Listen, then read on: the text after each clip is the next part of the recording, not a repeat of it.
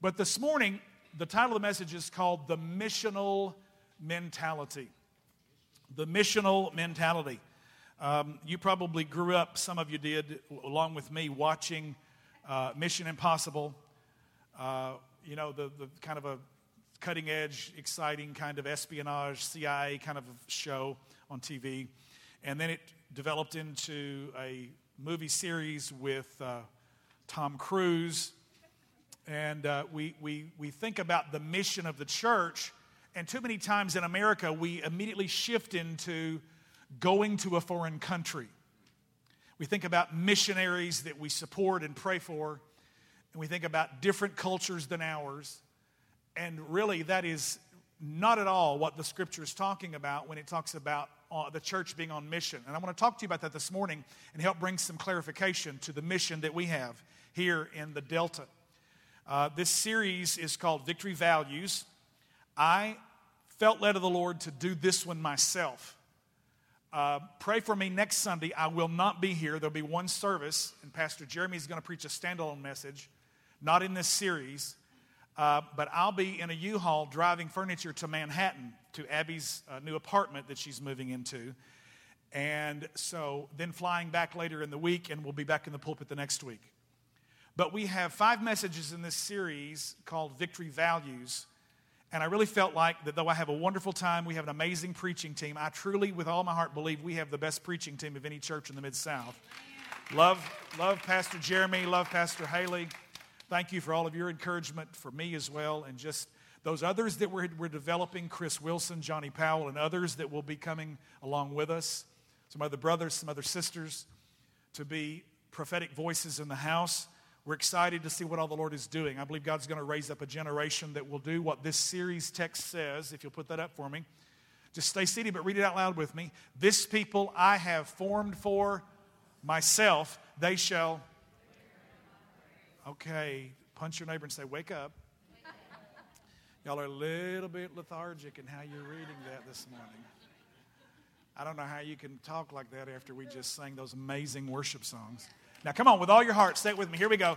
This people I have formed for myself, they shall declare my praise. The old King James says, show forth, and it's spelled S-H-E-W, which means to demonstrate or a manifestation of the praise of God.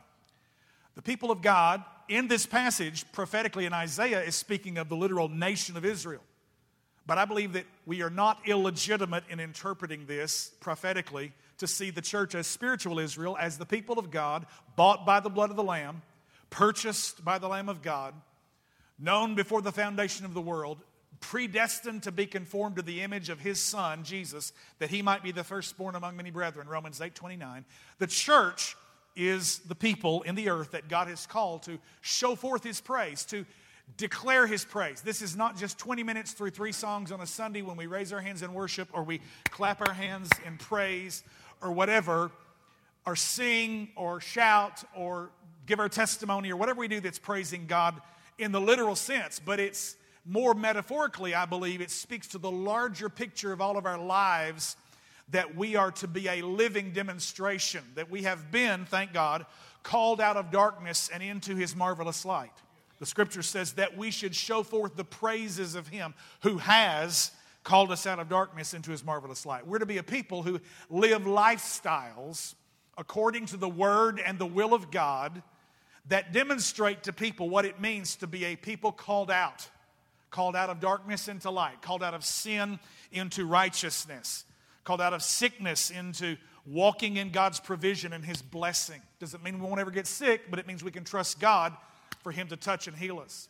Doesn't mean we won't ever lack, but we can trust God to meet our needs because He is our shepherd. And the Scripture says, I won't lack anything. I won't want for anything. The Lord is my shepherd. I shall not want. Okay? So our lives are to be a demonstration, declaring the praises of God to the people that see them.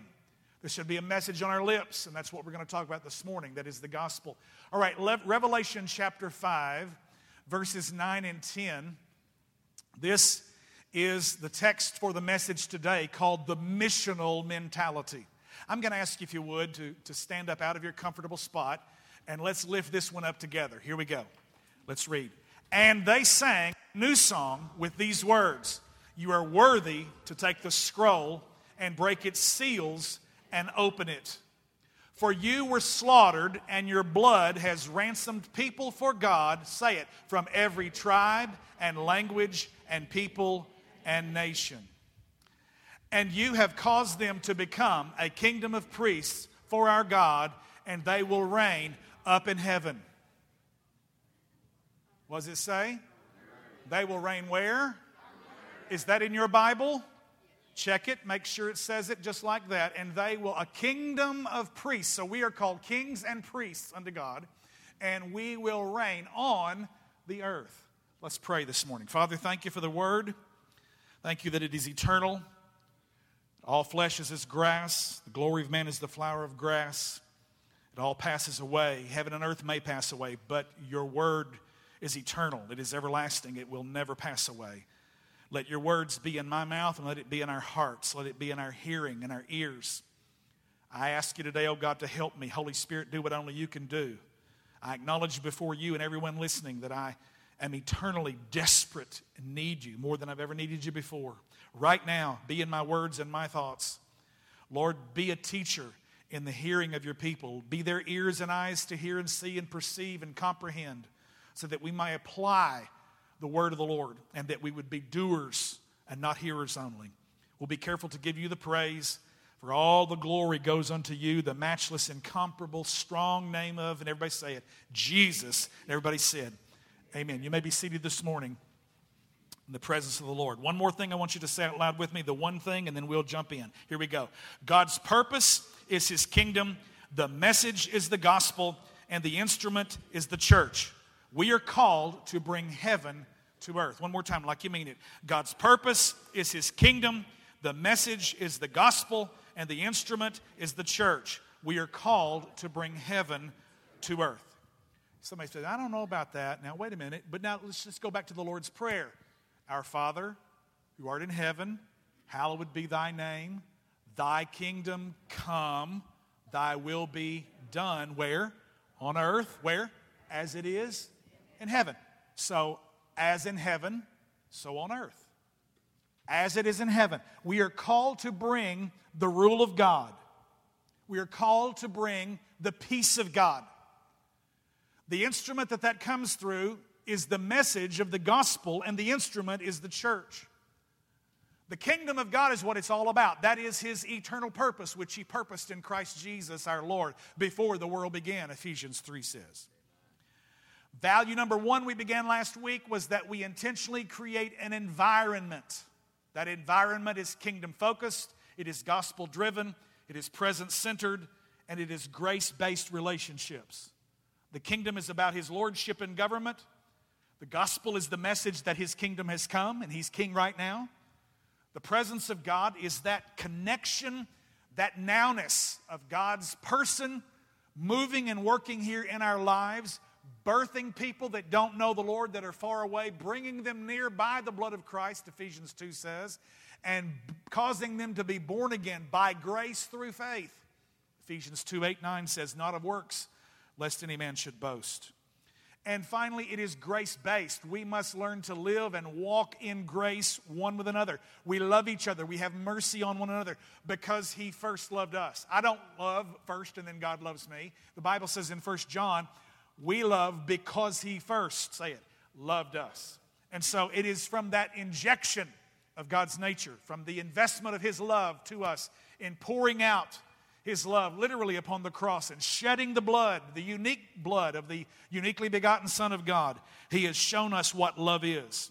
Now this morning, as we move from, we intentionally created an environment, then we want to say the next step up. If you'd put up on the front of your bulletin or the actual graphic for the series, if you would, go ahead and put up the stair steps in the very beginning. You'll see environment at the bottom, and then we're going to take the step up today to embrace. We intentionally create an environment where we embrace. Everybody say embrace. Value number 2 today is embrace diversity in our community. We're going to embrace diversity in our community. Diversity means different. It means they don't sound the same, they don't look the same, they probably have different beliefs and ideas than you or I do. They certainly might come from a different flavor of sin than you or I might have. And so we want to recognize this morning that God has sent us on mission. And how can we get that understanding? Point number one, we need to get back to our roots. Everybody say roots. I remember in the 70s when Alex Haley's book became a movie. We all saw it on TV on the little small screen over a protracted period of time. And it was the story being traced from the mid-Atlantic slave trade from Africa over to the Western world, the New World, North America, South America, Central America, that whole region that began to be populated by people that had been snatched from their families on the western slave coast of Africa and brought to America, to the Americas, North and South and Central. And I think that the church is in desperate need to connect once again to what our roots were found in the New Testament church. I think that we begin by telling a little story this morning in the usage of the word. I want to talk about that today from the New Testament. In Matthew chapter 16, verses 18 and 19, this is Peter and the disciples and Jesus. Actually, his name is Simon at this point. He's about to get a name change because Jesus is going to be highly impressed with the response that Peter has, or Simon has, to a question that Jesus himself poses. He asks the question, he says, "Whom do men say that I am?" And they respond by saying, some say Esaias, which is another way of saying Isaiah, Jeremiah, Elijah, various representations of the prophets of old. And so Jesus hears all of their responses. Then he laser beams this thing down into their individual hearts, and he says, okay, that's what everybody else is saying, but whom do you say that I am? That's the critical question that every human on the planet has to answer at some point in your life. And the answer that you come to, the conclusion that you make, can affect your eternal destiny based on who you know Jesus to be. Has he been revealed to you as what Peter's response is? He says, Peter answers and he says, "You are the Christ, the Son of the living God." Jesus' response is, wow. Peter moved to the head of the class because flesh and blood have not revealed. Everybody say revealed. Flesh and blood have not revealed this unto you, but my Father which is in heaven has revealed this unto you. Okay? And he says, now at this point, now I say to you that you are Peter, which means rock, and upon this rock, everybody say rock, I will build my church, and all the powers of hell will not conquer it. Go ahead. And I will give you the keys of the kingdom of heaven, and whatever you forbid on earth will be forbidden in heaven. Sounds like what we started out with. As in heaven, so on earth. He says, whatever you permit on earth will be permitted in heaven. So there is a power in your words that is connected to the relationship with whom he has been revealed to you, this Christ, this Son of the living God. He says, I'm going to put keys in your hands that are going to enable you to rule. This is important that we look at this. Go back to the verse prior, if you would, verse 18.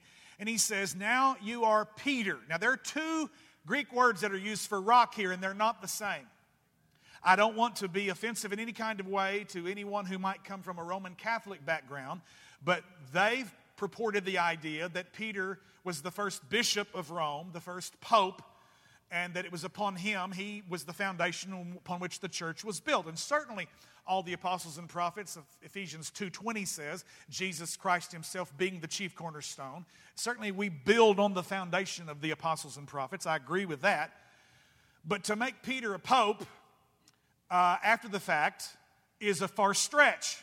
And just a simple understanding of looking at the Greek here, because there are two words. One word for rock is this idea of a massive, near unscalable cliff like Gibraltar, or like the north face of Everest, or let's say the Rocky Mountains. But then he uses another word when he names Peter, and that word rock means pebble. How many know there's a huge difference between a pebble that's small enough to fit in your shoe and cause some discomfort and an unscalable cliff or a mountain range? I'm reminded of that image that Nebuchadnezzar had in a dream in Daniel chapter 2, where he saw the image of gold and the neck of silver and the chest and the belly of bronze and the legs and the feet of iron and clay and this mixture, and this was just this big, huge symbol which a lot of people have tried to ascribe some prophetic understanding to in terms of kingdoms, and I believe all that's fulfilled prophecy. And the fact is that the Bible says there was a stone that was cut out of the mountain that came rolling down the mountain, and it crashed into this icon, to this idol, and it literally became nothing. And the Bible says, and the stone grew until it covered the face of the whole earth. And the scripture literally says that stone is the coming kingdom of God. How many of you know that Jesus literally is that rock that came crashing down out of the heavens, the mountains of heaven, and literally caused to fall to the pieces all of the attempts of man to build his kingdom in his strength. And Jesus has brought the kingdom that is going to finally cover the earth. The Bible says the knowledge of the glory of the Lord will cover the earth as the waters cover the sea. Hebrews, Exodus, Habakkuk, numerous passages say that same thing. How many know the glory of the Lord's coming? Somebody say amen. All right. Now, so he says, this that I want you to see is the revelation. It is not Peter that the church is built on, but it's what Peter got a hold of. Jesus says, Peter, flesh and blood have not, everybody say, revealed this unto you, but my Father which is in heaven has revealed this unto you. And literally the rock is the revelation of Christ's kingdom. Say that with me. The revelation of Christ's kingdom. The rock that the church is built on is the revelation of who Jesus is. We see him as he is, then he shows us who we are.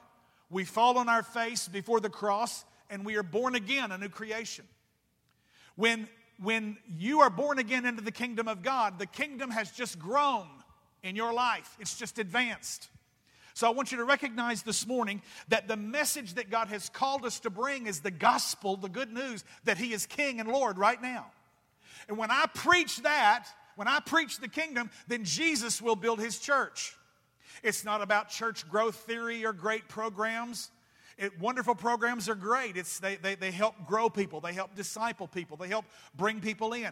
But ultimately, it's not all of our human efforts. It is the work of the Holy Spirit that the church is built by. Somebody say amen. Now, the Greek word that was used, there are a lot of Greek words that describe gatherings or assemblies of people. Gatherings of believers. Numerous other words could have been chosen, but the New Testament authors specifically chose this Greek word. And I want you to see. Everybody say ecclesia. Say it with me. Ecclesia. Now, you can see the word ecclesia or ecclesiastical, which means how church operates. Ecclesiology is the study of church government, okay? Whether or not you are congregationally ruled or you're ruled by a bishop, an executive, or you're ruled by elders, kind of a supreme court in the kingdom of God, so to speak. Interestingly enough, I wish I could stop and just teach a history lesson, but the Old Testament prophet of Isaiah says, the Lord is our judge, the Lord is our lawgiver, the Lord is our king. And that literally is the judicial, the legislative, and the executive branches of the American government right there. Judge, lawgiver, not king, but we call him president, okay? And not one of those branches of government has all the power. We put in what's called a system of checks and balances. But now the Bible says the Lord is our judge, the Lord is our lawgiver, the Lord is our king. Now how many of you know when they began to come together to form the United States government, they realized no man can be trusted like the Lord, who can be all of them. He is our judge, he is our lawgiver, he is our king. But man is not the Lord. Man is not God. Somebody say amen. So when they started talking about human government, they made sure that it didn't rest in one person.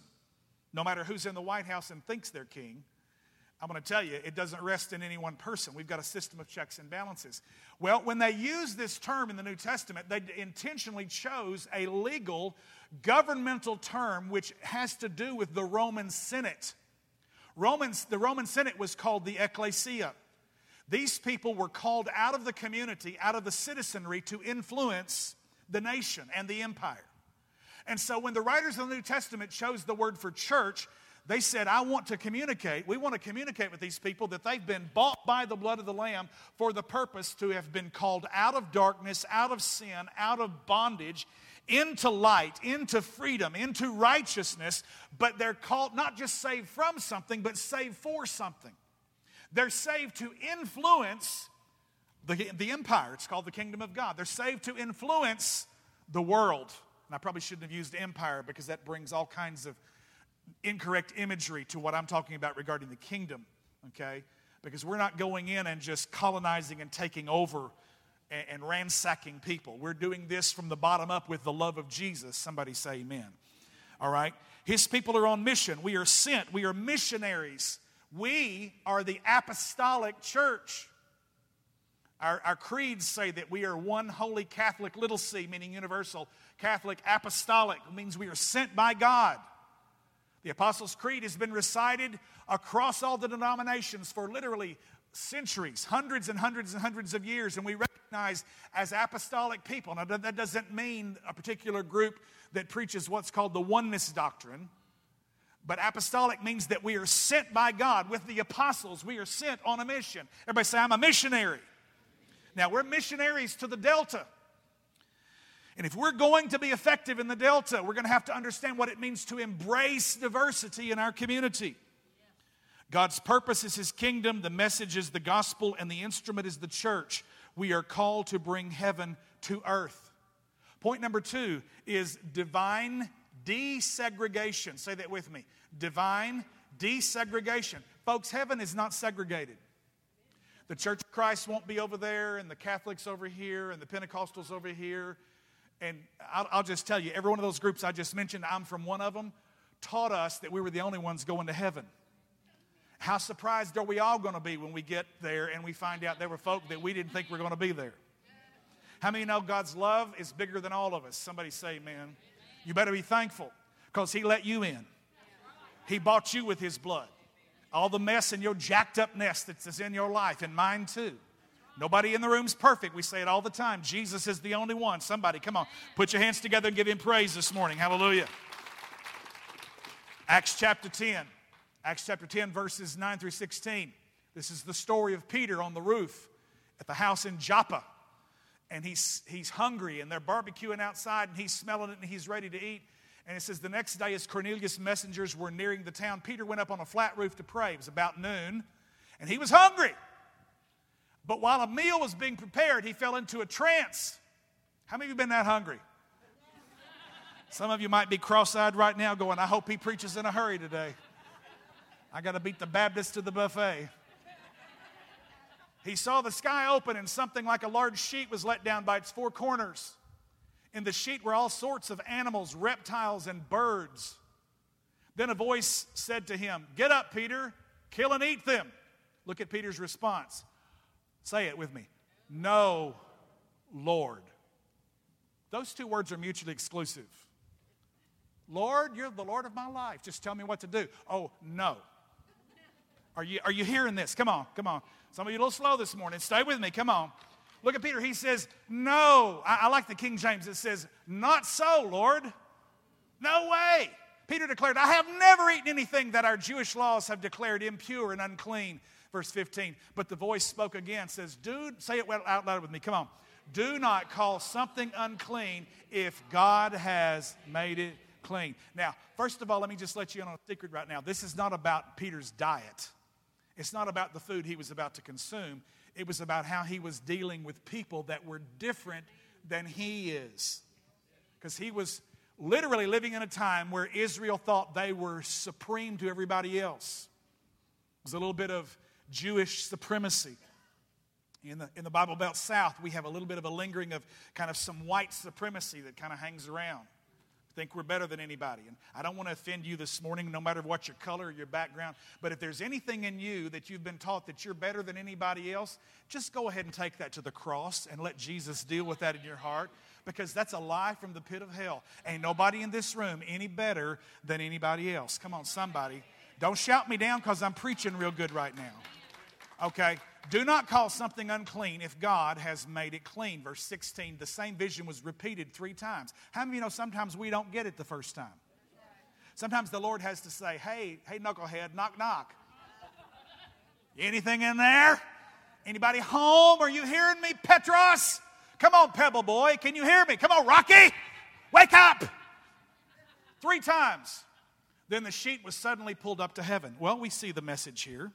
We can't be prejudiced toward anybody or anything that is different than we are. We need to learn to embrace diversity in our community. Let's get one more. I'll tell you what, before I go there. The first one, how many folks come from a Baptist background in the room? Praise God for you. Anybody Presbyterian? Anybody Methodist? Anybody Pentecostal? Episcopalian? Catholic? Anglican? Lutheran? Okay, if hands went up all those times, different ones. Somebody asked me one time, says, what are you? I said, I am Presby Bapto Methacostal.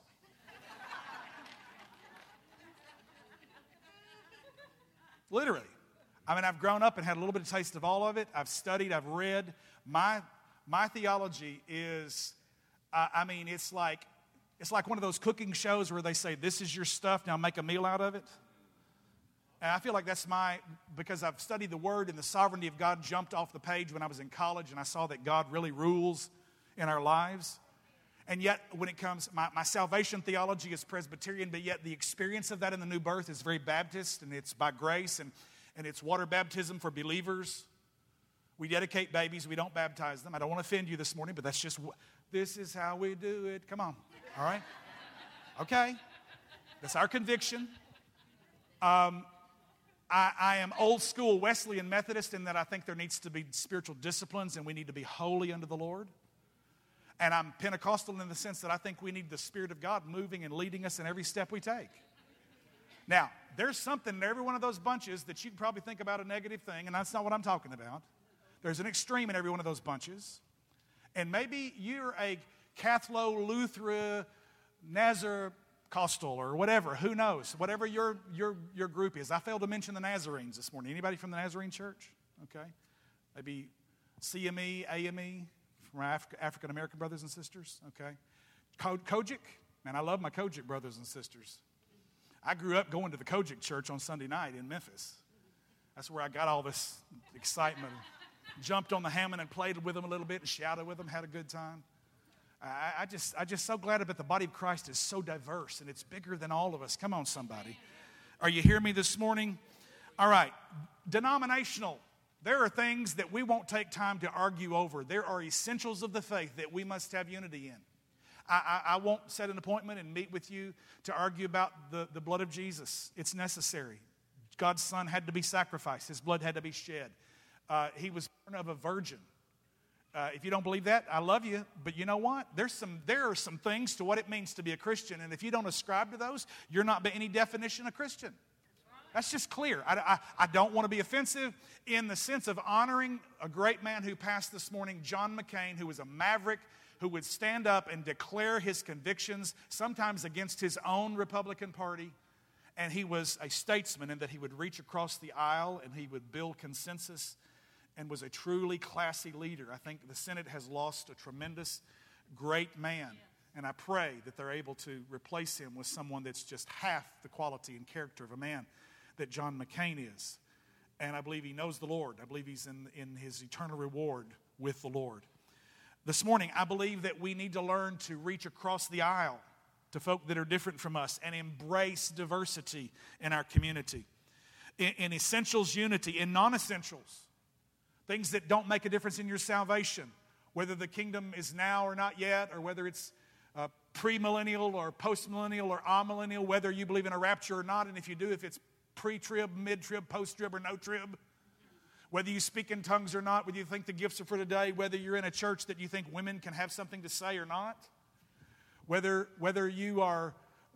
men can have long hair and you think that's a sin or it's not. There's all kind of things that there can be disagreement about, whether you drink alcohol or you don't. And I'll just tell you, every one of those things I just mentioned, you can go to the Word and you can pull out your proof text, and so can someone else come from the other side, and there's always going to be some disagreement. So we have to have liberty in the non-essentials. We have to recognize that the body of Christ is bigger than any one group. And the group that you were a part of that told you y'all were the only ones going to heaven, I'm sorry, that's just stupid. It's wrong. There are a lot of born-again people in every group. And if there weren't some born-again people there, if that thing would have already been hit by a lightning bolt and burnt up. Because they're the salt that's keeping it alive somewhere. Come on, somebody. Age, we get prejudiced about age. I want to have a church that is multi-generational. I want to have a church where the brand new babies, Olivia Wilson is visiting the house this morning. She's the newest member of Victory Family. Now, I'm not going to point out anybody who's the oldest one here, but because we're not going to do it, male or female, either one. But just, I remember when in my 40s, and I started to get some little gray hairs, and Dawn went herself and bought me some Just for Men, and she said, put this on. And I think it was just probably her own wrestling with getting older and not mine, because I didn't care. And so I did it for 3 or 4 years, and I just finally said, you know what, I got to quit, because I'm looking at my older brother who is prematurely white. He's Santa Claus, Jim. My older brother, 14 years older than me, and he turned white beard, white hair, in his late 40s, 50s, beautiful beard and hair.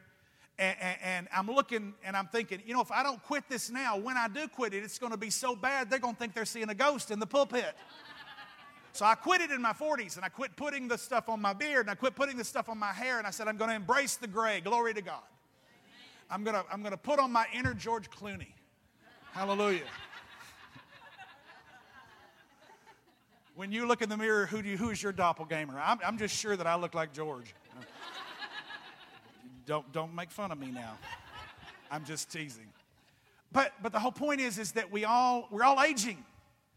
And I remember when I first came back here, and I was 28 years old when we had the vision to plant this church, and it was December of 1988, and about a dozen people came to my mom's house at 300 South Center, and they had called a week or two early, and we set an appointment after Christmas, and we sat down there in the living room of my mom and dad's house, and we had a 5-hour dialogue back and forth, asking questions and sharing the vision and all this. And through that 5 hours of talking, I happened to say, I really want to plant a church that targets young families with children.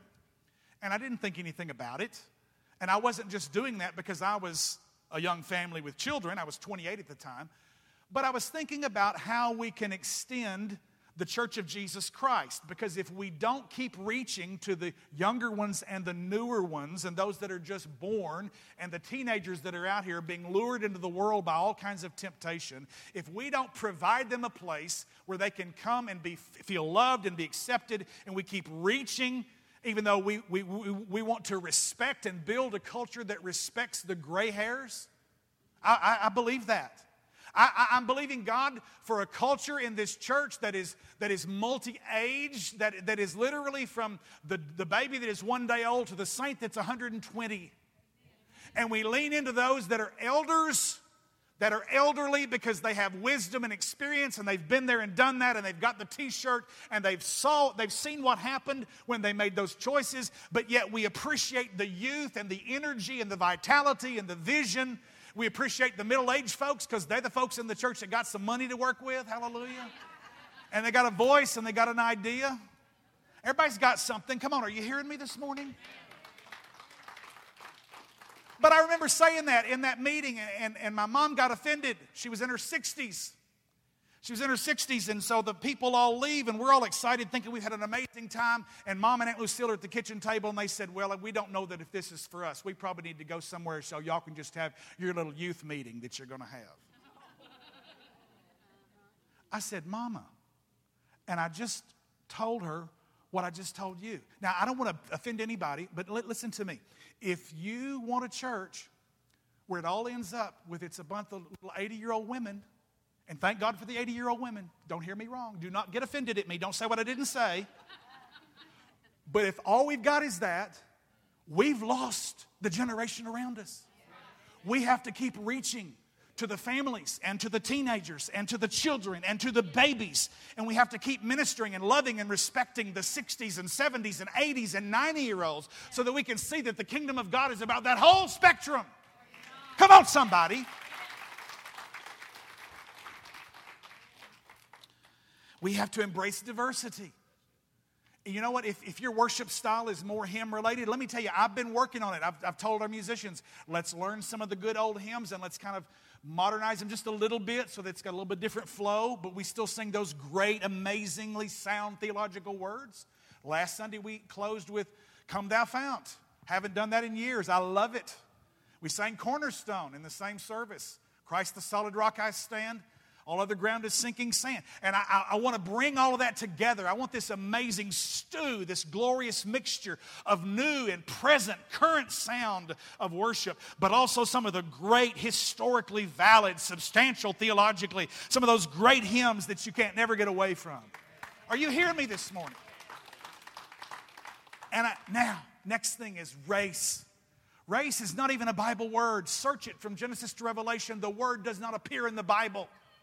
Race, the concept of race, is not biblical.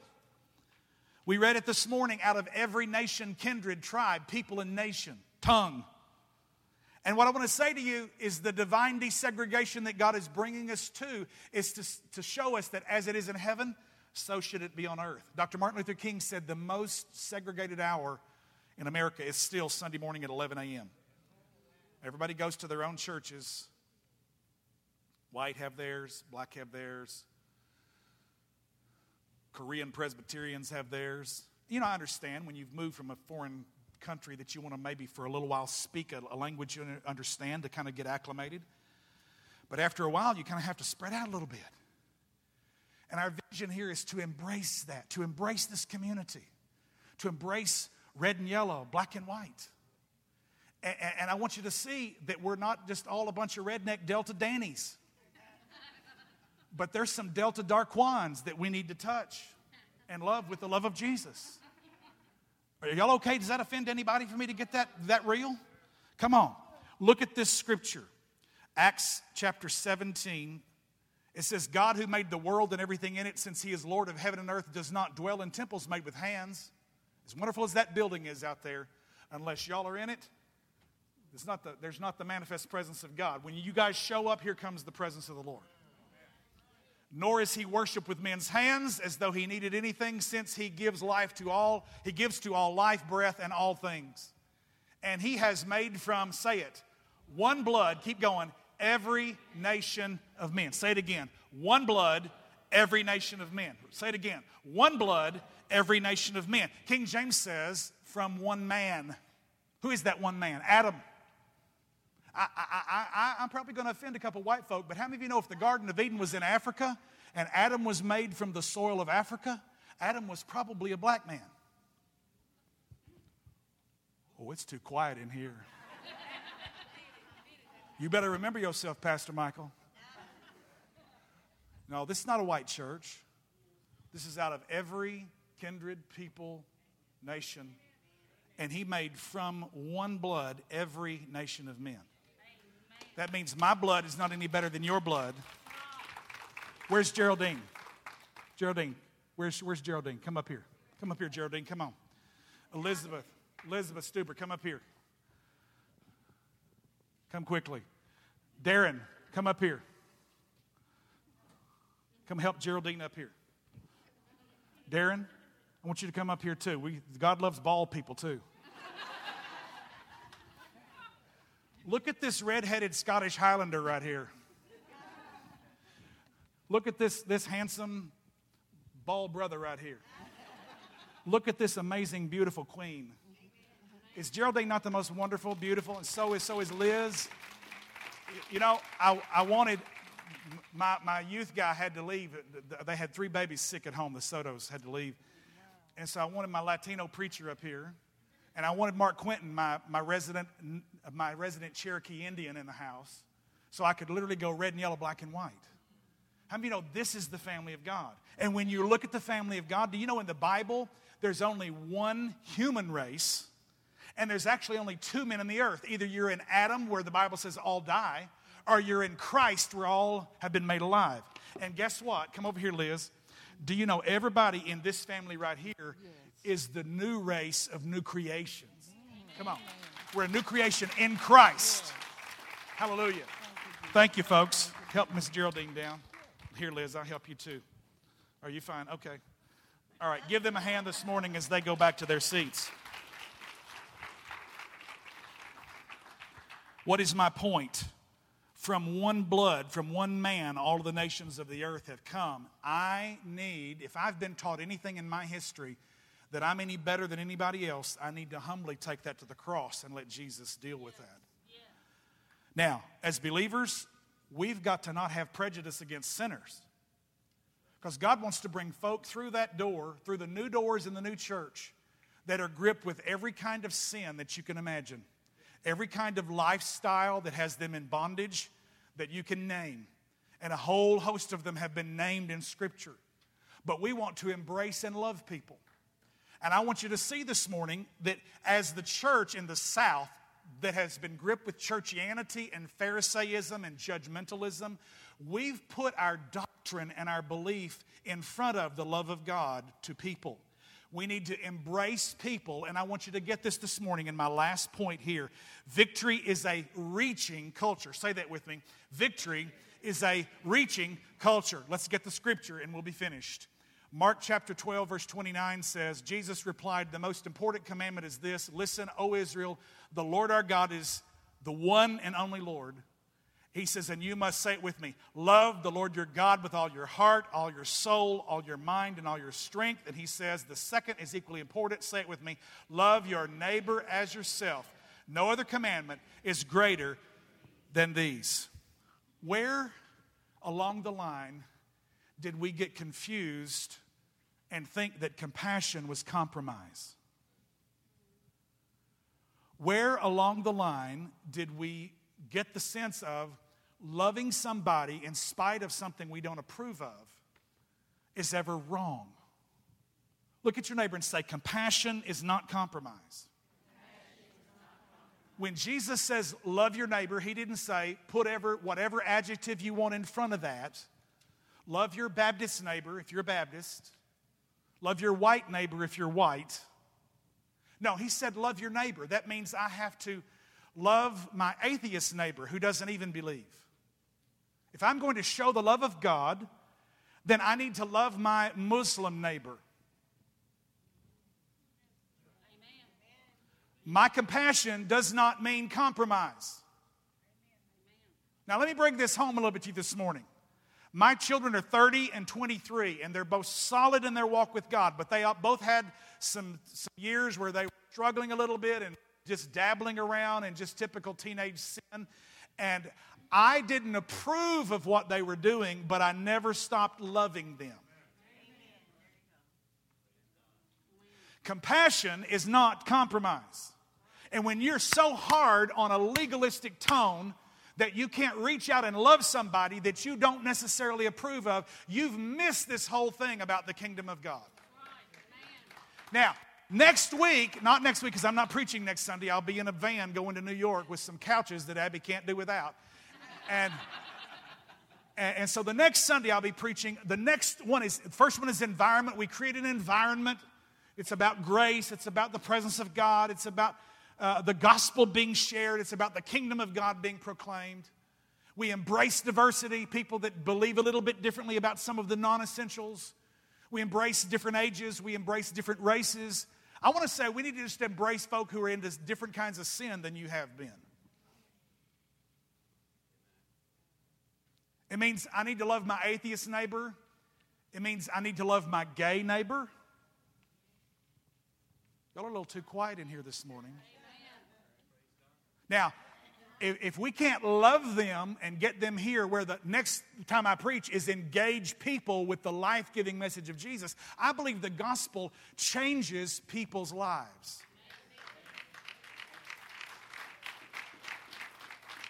Every one of us have come from sin of some kind. Why do we get in the church for a few minutes and all of a sudden get pious and holier than everybody else and start looking down our noses when we need to remember what God delivered us from and love everybody else that's different than we are? Come on, somebody. Love your black neighbor, love your white neighbor, love your red or yellow neighbor, love your whatever. Y'all hearing me this morning? Love those neighbors as yourself. That's what the word of the Lord says. We are a reaching culture. I just want to say, and I'm finished, this is not a maintenance culture. This is a reaching culture. We will intentionally forever keep reaching. We will keep reaching to the lost and the least and the helpless and the hopeless. This is not a maintenance culture. I want to just say this. This is kind of hard. I want to finish the message, and I hope you love me, but honestly, if you don't, I'll get over it. I'm not going to lose any sleep. I'm not here to make you happy. You are not here to make me happy. We are here to love each other and to embrace this thing called the kingdom of God and to reach out and love people and keep reaching to others. That means sometimes I have to lay down some of my own preferences. I'm 57 years old. We're doing music right now that I don't care about. I get into it anyway, and I worship God, whether I'm on the front row, or whether I'm behind the B3, or whether I'm at another keyboard, or whatever I'm doing. I just worship the Lord. Hallelujah. Because I'm all about the presence of God. And my heart is what's going to affect my realization of that more than the style of the worship that I'm singing. But I realize that if we're going to keep reaching a generation that's current, we're going to have to be current. We're going to have to bait the hook to catch the fish we're going after. And you know what? The gospel is for everybody. It's for every people, nation, race, and tongue group, every age, every station in life. And so that means I have to be willing to say, okay, I'm not going to be selfish about how I want it. Because I'm going to be honest with you, I really, really, truly, I love some of the old hymns, and I love black gospel music. And my heart is that when we get in this church, we're going to have a choir. We'll have room to do it. And we're going to learn to sing a little bit of that. We're going to have that flavor in it too. I just, once in a while, I got to have some home cooking because that's what I grew up in. And I love that. But I'm not going to say that every Sunday we've got to do 30 minutes of that straight because that's not everybody's cup of tea. But all I'm saying is if you'll just be willing to lay down self and say, God, we're on a mission. We're a people that are sent. We are apostolic. We are called to reach into this community, and we're called to break down the barriers and the walls of racism and age prejudice and denominational centricity and all of this kind of stuff and show people that Christians can love folks that are not like them.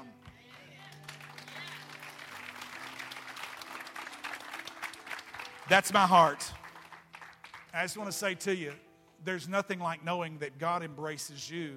He loves you, but He doesn't approve of everything that you and I have ever done. And His compassion for you is not compromised for His holiness.